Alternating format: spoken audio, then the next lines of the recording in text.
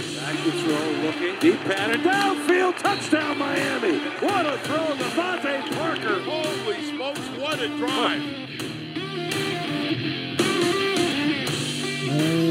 What is up, Dolph fans, and welcome to the Drive Time Podcast, part of the Miami Dolphins official podcast network covering your team, your Miami Dolphins, each and every day. How's it going, everybody? It is Wednesday. I am your host, Travis Wingfield, and I'm here to bring you your daily dose of Miami Dolphins football. And on today's show, we have a busy one. We're going to take a look under the hood of this Dolphins and Raiders game on Saturday night, the first primetime affair for your Miami Dolphins this season. We'll get into the matchups, the Raiders' key elements of their game, the scheme, the personnel, all that fun stuff. We're going to hear from Coach Flores on this game and talk a little bit about Christmas and the holiday season. Plus, we're going to take a look at some future draft capital and salary cap positioning for your Miami Dolphins and do a little sneak peek into the draft here for a second. All of that and more on this Wednesday, December the 23rd edition of the Drive Time Podcast. That's another Miami Dolphins. Hey Dolphins fans, the new year starts now at AutoNation. Let's skip the rest of the 2020 and get to big New Year savings on your favorite AutoNation Chevys, Fords, Toyotas, Hondas, and a whole lot more. Shop safely at the AutoNation store near you or AutoNation.com and save now. And we have a bit of a day-by-day focus here on the Drive Time Podcast, but I came across an article that was part of the top news story on Tuesday up on MiamiDolphins.com, and the article comes from OverTheCap.com, and it's called Salary Cap Sunk Cost in 2021. And the author of this piece is Jason Fitzgerald, and essentially what he's looking at is projecting available flexibility within the salary cap for teams heading into this offseason. We know Miami did a bunch last year to kind of turn some of those salary cap dollar resources into extra draft picks and kind of push the can down the road to 2020 and 2021 after the first year under Brian Flores and Chris Grier here in 2019. And the result of this piece up on overthecap.com is the Dolphins have the third fewest amount of sunk salaries in the NFL. Basically what you're looking at there is the amount of salary that's not contributing to your football product on the field itself. Again, we talked about this in 2019. The Dolphins did so much to pay for salaries like Ryan Tannehill or Robert Quinn in those trades to acquire draft capital and kind of clear the books a little bit to get themselves in position to be able to acquire players that fit the vision and the scheme of Brian Flores and Chris Grier, and to be active this past free agency, going out and getting Kyle Van Noy and Byron Jones and Shaq Lawson, Emmanuel Ogbah, Eric Flowers, and Ted Karras. And you guys know the players, the cast of that list. But as we look at this list, again, put together by Jason Fitzgerald on OverTheCap.com, it gives you an idea of how Miami remains flexible in the second year of this kind of process, the third year under Brian Flores and Chris Grier. And he has the Dolphins as the team with the third fewest sunken cost, and he puts the Colts, Buccaneers, and Dolphins kind of in this grouping together, saying how much better or advantageous of a situation they are in from this standpoint, from a cap structure standpoint than the rest of the NFL. He writes this note: Team 3 is the Dolphins, who have really utilized their salary cap purge better than anyone ever has. Thus far, they have embraced a different approach, which gives them a ton of flexibility for a time when they want to create a ton of cap room. So that, again, creates this level of flexibility you have going into the offseason with team building in mind, how you can approach either free agency or the draft. And going into the draft, the Dolphins have the most draft picks in 2021. We also could be, we'll see how it shakes out, they could be the first team since the 1999/2000 Washington football team to qualify for the playoffs, but also wind up with a top 3 pick in the NFL draft. The 1999 Washington football team went 10-6 and won the AFC East. And in 2000, they actually had the second and third pick in the draft and wound up with LeVar Arrington and Chris Samuels, a pair of all-pros there in Washington. So how they got those picks from New Orleans and San Francisco, that is a fantastic job of putting yourself in position to win now, but also build for the future. Miami's in a somewhat similar position, not going to have 2 picks that high, but the current Houston Texans pick that came over part of that Laramie Tunsil trade currently sits number 6th overall. The Texans do play the Bengals in Week 16. and then finish up with the Titans in Week 17. So we'll certainly monitor that to see where that draft pick lands, as right now it could fall anywhere from 3rd overall to 12 overall in this year's draft. And going back to the draft and talking about having those high draft picks, we know Miami has the 2 first-round picks and the 2 second-round picks this year, and again, that second-round pick from Houston could also wind up being in the top 40 as that team plays out the rest of the string, plays out the rest of the season this year. And it brings me up to this upcoming draft class, something we haven't looked at a whole lot. It's been a very, very different season as far as evaluating college prospects, with all the college football games being canceled or postponed, or the opt-outs that we've had. Just the unpredictable nature of the college football season has certainly changed things, and we'll certainly see a change in the way the Senior Bowl and the Scouting Combine is covered, all that fun stuff that we've all grown to know and love, and really was kind of my baby at first when I started off doing the whole football podcasting and Miami Dolphins focused or centric focused podcast, was taking a look at team building and acquiring players. Well, here we are going into a 2021 offseason here in a few weeks, where to me this draft class is loaded in a few areas that, I don't think we've seen it that way for a long time. The running back and wide receiver positions, potentially in this year's class, depending on who declares and who doesn't, with all the talent available, whether you're looking at Jamar Chase from LSU, who opted out to prepare for the draft this year, or Jalen Waddle and Devonta Smith in Alabama, Kadarius Toney at Florida, just talking about SEC receivers entering the NFL draft. There are so many loaded receivers in this year's class, and the running back position looks pretty dang good as well. You've got Najee Harris out of Alabama, Travis Etienne from Clemson. Etienne was possibly a first-round projected pick by many last year, by Mel Kiper and Todd McShay and Daniel Jeremiah coming out of Clemson last season. He returns and just puts together an even better season this year. I think the offensive line class might be one of the deeper ones we've seen in quite some time. There are some defensive players I've got my eye on. Again, I want to do some more studying on this as we go along in the future, but guys like Boogie Basham, for instance, out of Wake Forest, Carlos Boogie Basham, like 280 pounds, 6'5", kind of has that makeup off the edge to really rush the passer, impact the running game that way as well. But just our first little primer or glimpse into some of the top players, as according to the Draft Network and other avenues that do this stuff year-round, just looking at the possible top picks. Trevor Lawrence and Justin Fields, the top 2 quarterbacks that Jordan Reed of the Draft Network has going off the board to Jacksonville and the Jets, respectively. Penei Sewell, the tackle out of Oregon, he has pretty much since his freshman year there at Oregon been just a people mover and an exceptional athlete with great pass protection skill sets. He is atop most offensive line boards. Zach Wilson from BYU, if you guys caught the Boca Raton Bowl on Tuesday night, he really went ham on the UCF defense. He has been a heck of a player this year with some intriguing skills and traits as well. So 3 possible quarterbacks off the board here early before the Dolphins, that number 6 pick currently in this particular draft or mock draft from Jordan Reed. You've also got Micah Parsons, a linebacker out of Penn State. He opted out this year as well, but he figures to be in that top 10, top 5 range. And that's where they have the Dolphins sitting at number 6 with some receiver talent, Jamar Chase, Devonta Smith. You've got Caleb Farley and Patrick Surtain, the 2 cornerbacks who most folks have, along with J.C. Horn atop their cornerback big board.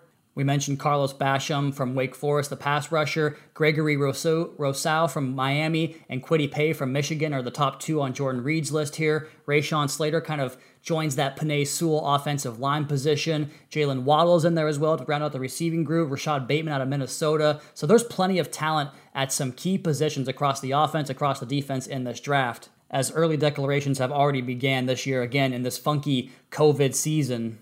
But I do want to go more in-depth on the draft class with some expert help and some expertise from around the NFL landscape. Once this season ends, just want to go ahead and make a note that we will have a strong emphasis on getting expertise on the podcast and giving you guys some great opinions and draft breakdowns and talk about this class as a whole as we ramp up towards the draft. But that's a little bit ways off. We still have plenty of football left this season, plenty of meaningful football left this season for your Miami Dolphins. But I thought it was important 16 or 15 weeks into the season to update where we are ahead of the offseason, because this season has flown by and the offseason will be here before you know it. Let's go ahead and spin this thing forward to Coach Flores' Wednesday morning media availability. Almost forgot what day it is, as he spoke a little bit about the Raiders, Christmas, some stuff on his own roster. But I want to start there with Flores talking about Christmas, his traditions with his family, and just the holiday season for Brian Flores. As far as the second part of that question, Christmas, for me, there's a lot of great memories. Again, like I've said before, similar to Thanksgiving, our family, my family would get together all the time and just enjoy each other's company and, celebrate, Christmas, say the birth of Christ, and just enjoy one another. To me, Coach really hits the nail on the head there with that last comment about enjoying one another, because get a little bit personal here on the podcast. For a long time, my family hasn't been really a singular unit where I get to spend the holidays around the people that I grew up with. My mother passed away 5 years ago, and that kind of changed the dynamic of our Christmas season. I try to spend as much time as I can with my brother. My one real close, true relative that I have is my brother, so we spend most of the holiday together as well. But the impact of having like an adopted family, almost so to speak, my wife's family has always welcomed me over to their place, and we do this tradition on Christmas Eve that has become kind of a recent tradition in years that I've really grown to know and love, and we'll certainly miss it in years future when we don't get to do it, being down in South Florida. But this year we do get to go back for Christmas Eve. I get to go home and be with my wife and my daughter and the family, so that's going to be something I look forward to, get the spirits going, get the gifts going. We play these games where you have to like put oven mitts on and try to unwrap this Christmas gift. And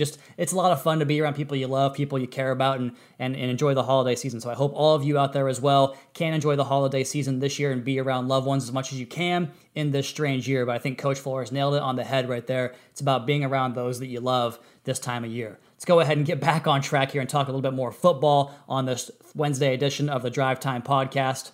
And to kind of go back to our opening segment there, talking about team building, and Coach was asked this morning about the 2020 offseason and putting together this football team. And to me, this kind of coincides with a few points we've hit on all season long, where we talked about, the Dolphins making room for building this roster the way the vision that Brian Flores sees for the football team. We had that clip from Brian Baldinger, it was either 2 or 3 weeks ago, where he talked about the vision of pairing these physical, aggressive cornerbacks like Xavier Howard and Byron Jones and rounding out the pass rush with multiple versatile people that could do several different things for you and kind of fit that versatility moniker we talk about all the time on this podcast. Freeing up the roster, or the ability to go out and build a roster to that vision, I think was an integral part of what you're seeing right now with this 9-5 football team and the second youngest team in the NFL building towards being, improving upon this 9-5 record here in the near future. I think it really speaks to the Dolphins' vision to clear the space and clear the cap and get the draft capital to go get the kind of guys you want. And those kind of guys, Brian Flores says,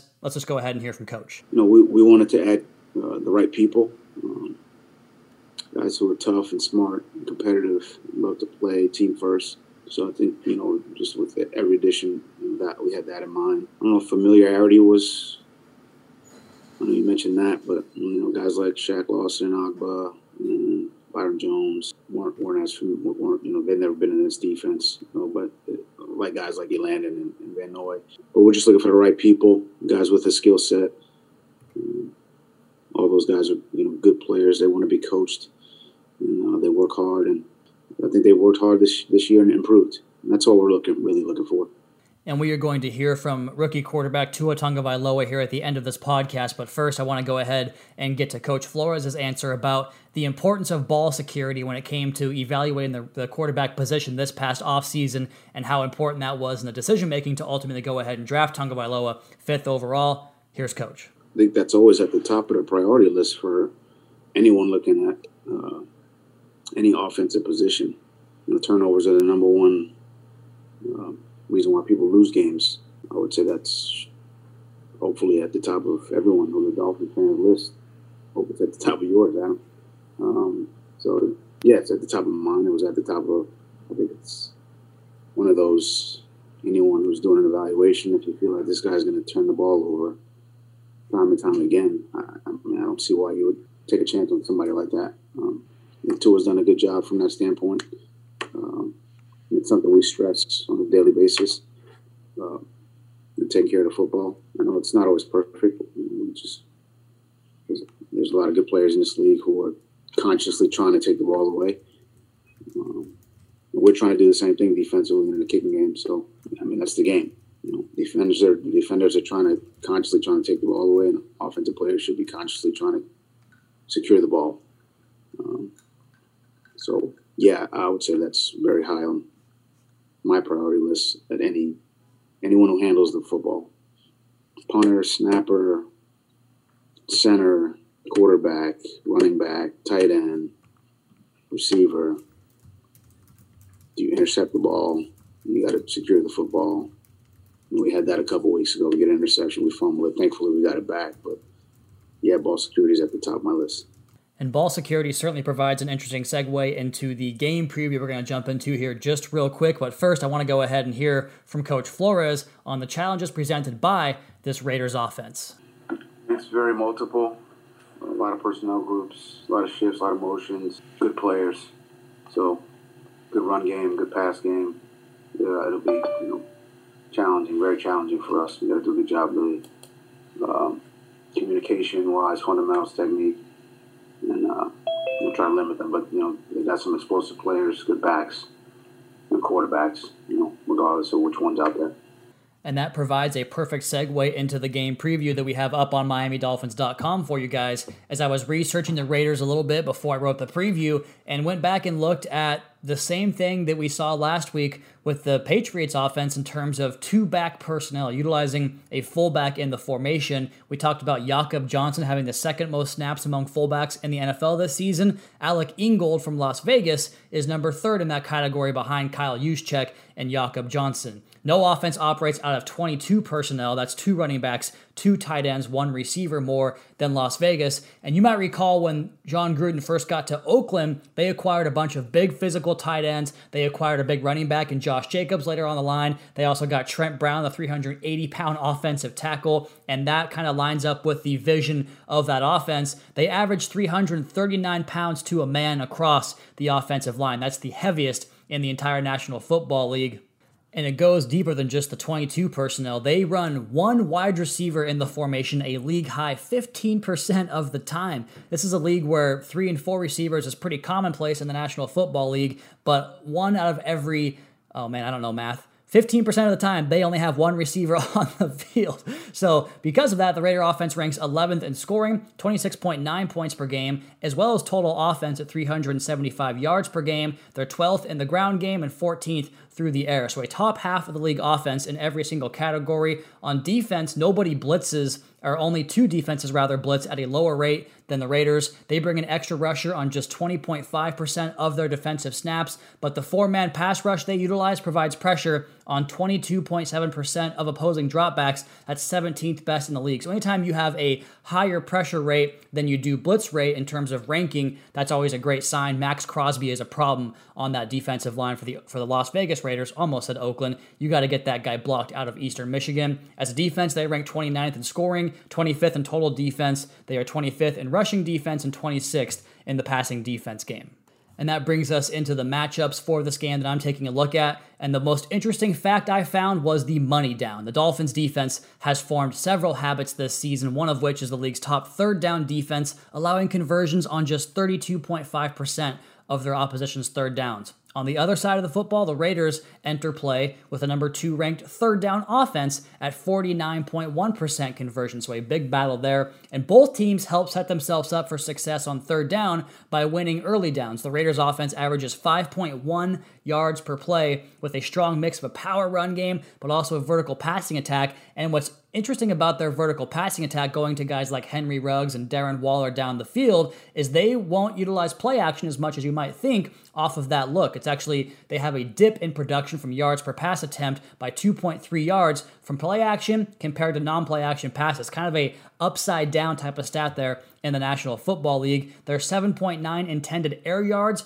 ranks 20th in the NFL. So short, controlled passing game to kind of go along with that running game, and they build those vertical shots in off of that. Miami's 3rd down defense does more than get stops, though. They create takeaways. 7 of Miami's 16 interceptions this year have occurred on 3rd down, and a passer rating on 3rd down of just 62.7 across the entire National Football League. That is best in the NFL. The number 2 matchup here, you heard Coach Flores talk about both quarterbacks, the yin, the yang. Is it Carr? Is it Mariota? Either way, the Dolphins have killed quarterback stat lines all season long. Opponents have a passer rating against of 83.9 against Miami. That's 3rd best in the NFL. And though both are effective in 2020, with Derek Carr having a 102 passer rating, that's 9th best in the NFL. And when he gave way to Marcus Mariota, he throws for 226 yards and adds 86 yards on the ground in that loss to the Chargers. And Mariota wasn't sacked in his first game as a Raider, but he did take an average of 3.68 sacks per game his last 2 seasons in Tennessee. And the converse of that is Derek Carr has been sacked just 20 times in his 14 games this season and was dumped only 29 times last year in 16 games. This Raider offensive line is very, very good. With Trent Brown, we mentioned him, the 380-pound tackle formerly of the Patriots. Colt Miller's having a hell of a career so far after going off the board in the first round. Rodney Hudson, one of the best centers in the entire National Football League. These guys can get it done up front and can move bodies off the football. And they can pass protect too. We talk about the low number of sacks. That'll be a good matchup to watch here. Miami's 37 sacks are tied for 10th most in the NFL, and their 45 quarterback hits are 9th most. Back to the discrepancy between Carr and Mariota. Carr's interception rate has not eclipsed 1.8% since 2017. He takes care of the football. Mariota, on the other hand, has a career INT rate of 2.5. However, Mariota has 33 career fumbles to Carr's 63 fumbles. And that includes significant more time as a runner for Mariota. He has 1,487 career rushing yards and 12 touchdowns on the ground compared to Carr's 210 yards and 5 rushing touchdowns as well. So the turnover battle kind of, I guess, evens out when you look at the interceptions and fumbles combined. Mariota more dangerous as a runner, obviously. Derek Carr more accurate and more efficient in the short passing game. It's an interesting battle, an interesting mix, an interesting game plan juxtaposition among those two guys. Either way, the Dolphins have to prepare for both of them. Both can get the job done if you let them. And my third matchup key here is just to run it back, talking about the running game. Last week, the Dolphins faced the fullback we mentioned with Jakob Johnson, and the Patriots did get 64 rushing yards on 11 carries out of 2-back personnel, so finding a way to get that average down a little bit will be a big key in this game. And the Raiders, although they are an imposing ground game with the big beef up front and Josh Jacobs, who is 6th in the National Football League with over 900 yards on the ground, they haven't been their usual imposing self in recent weeks. Jacobs did have 76 yards on the ground in the loss to the Chargers, but he had just 131 yards for an average of 3.54 yards per carry over the previous 3 games prior to the loss to the Chargers. He's under 4 yards per carry this year. Last season, he was over 5 yards per carry. But still, Josh Jacobs, one of the most dangerous physical running backs in the entire National Football League. The run it back portion refers to Miami's running game itself. They found their legs on Sunday, picking up win number 9 thanks in large part to 250 yards on the ground. Matt Breida had 86 rushing yards. If he had 14 more, would have had 2 running backs over 100 yards, joining Savon Ahmed, which would have been the first time since 1975 the Dolphins had 2 running backs in one game go for over 100 yards, and this helps provide a boon for the offensive passing game and quarterback Tua Tagovailoa as well. We talk about the accuracy rate. Sports Info Solutions has some really cool in-depth data they track, and they grade catchable versus uncatchable passes, and on Sunday they had Tua with 24 of 26 catchable passes. He's 7th among all NFL quarterbacks in that category. So you stay accurate, you stay ahead of schedule, you stay on point, on time, and on rhythm with a running game that can do that. Man, that pairs so well with the way this Dolphins defense has played. So I think you look at the second half of that game and even include the first drive of the game, or the second drive of the game, where the Dolphins went 95 yards and turned it over in the red zone. If you can get that type of clock management, that type of running game, that type of efficient play out of your quarterback and long drives, my goodness, this defense can rest up and feast and create takeaways and sack the quarterback. Finding that balance could be a big key for this Dolphins team going forward, and it starts Saturday in Las Vegas. So there's your game preview. Take a look at the piece up on MiamiDolphins.com. Some more details and notes in there as well. We'll recap the game on Saturday night as we do always. Well, it's always Sunday, but the game's a day earlier this year. So we'll recap it on Saturday night on the website as well as the Drive Time podcast. Before we get to our media for the day and hear from quarterback Tua Tagovailoa, your boy got his check mark finally on Twitter. I'm sure you saw it if you follow me at Wingfield NFL. Saw the blue check mark randomly on Monday night right around 11 p.m. That was a cool surprise to see. I had kind of given up on the idea of the check mark, but I will be honest, once I saw it, I was in a very good mood after that. So finally verified on Twitter. We made it, fam. We finally made it. Let's get to a quick question and answer here for Tua Tagovailoa, Dolphins starting quarterback, and his Wednesday media availability. I asked Tua about the process of applying things you learn in-game and later having that situation come back up in the game and taking the lessons you learned from the first look and putting it into action on the second look. Here's Tua talking about the interception he threw in the game Sunday compared to the rushing touchdown in the fourth quarter with similar looks from both those plays. I think that's exactly what happened. They were different looks. But in a way similar. In the first one where I threw the interception, that was really rookie-esque, if you will. Throwing that ball blindly. I could have just took the sack. We had points there, whether it was touchdown or field goal. And I threw that away and kind of gave the momentum back to the Patriots in that game. But I would say I definitely learned from that. Don't want to force anything. And if I could have made it with my legs, then that was kind of the thing. And if not, then we still would have had points. We would have been able to keep a field goal. Let's go ahead and put a bow on this edition of the Drive Time Podcast. We have a very special feature interview with Kyle Van Noy on tomorrow's podcast. Please do not miss that. For all the injury updates and latest media availability from your Miami Dolphins, go ahead and visit MiamiDolphins.com or the team YouTube page. We also have the Week 16 preview up on MiamiDolphins.com as well. Plenty of content for you guys on the website, on the podcast, even through the holiday season. Until next time, that's going to be my time. You all please be sure to subscribe to the podcast on Apple Podcasts. Leave us a rating, leave us a review. Give me a follow on Twitter. It's at Wingfield NFL. Follow the team at Miami Dolphins. Check out the Fish Tank and the Audible podcast. And, of course, MiamiDolphins.com. Until tomorrow on Christmas Eve, fins up.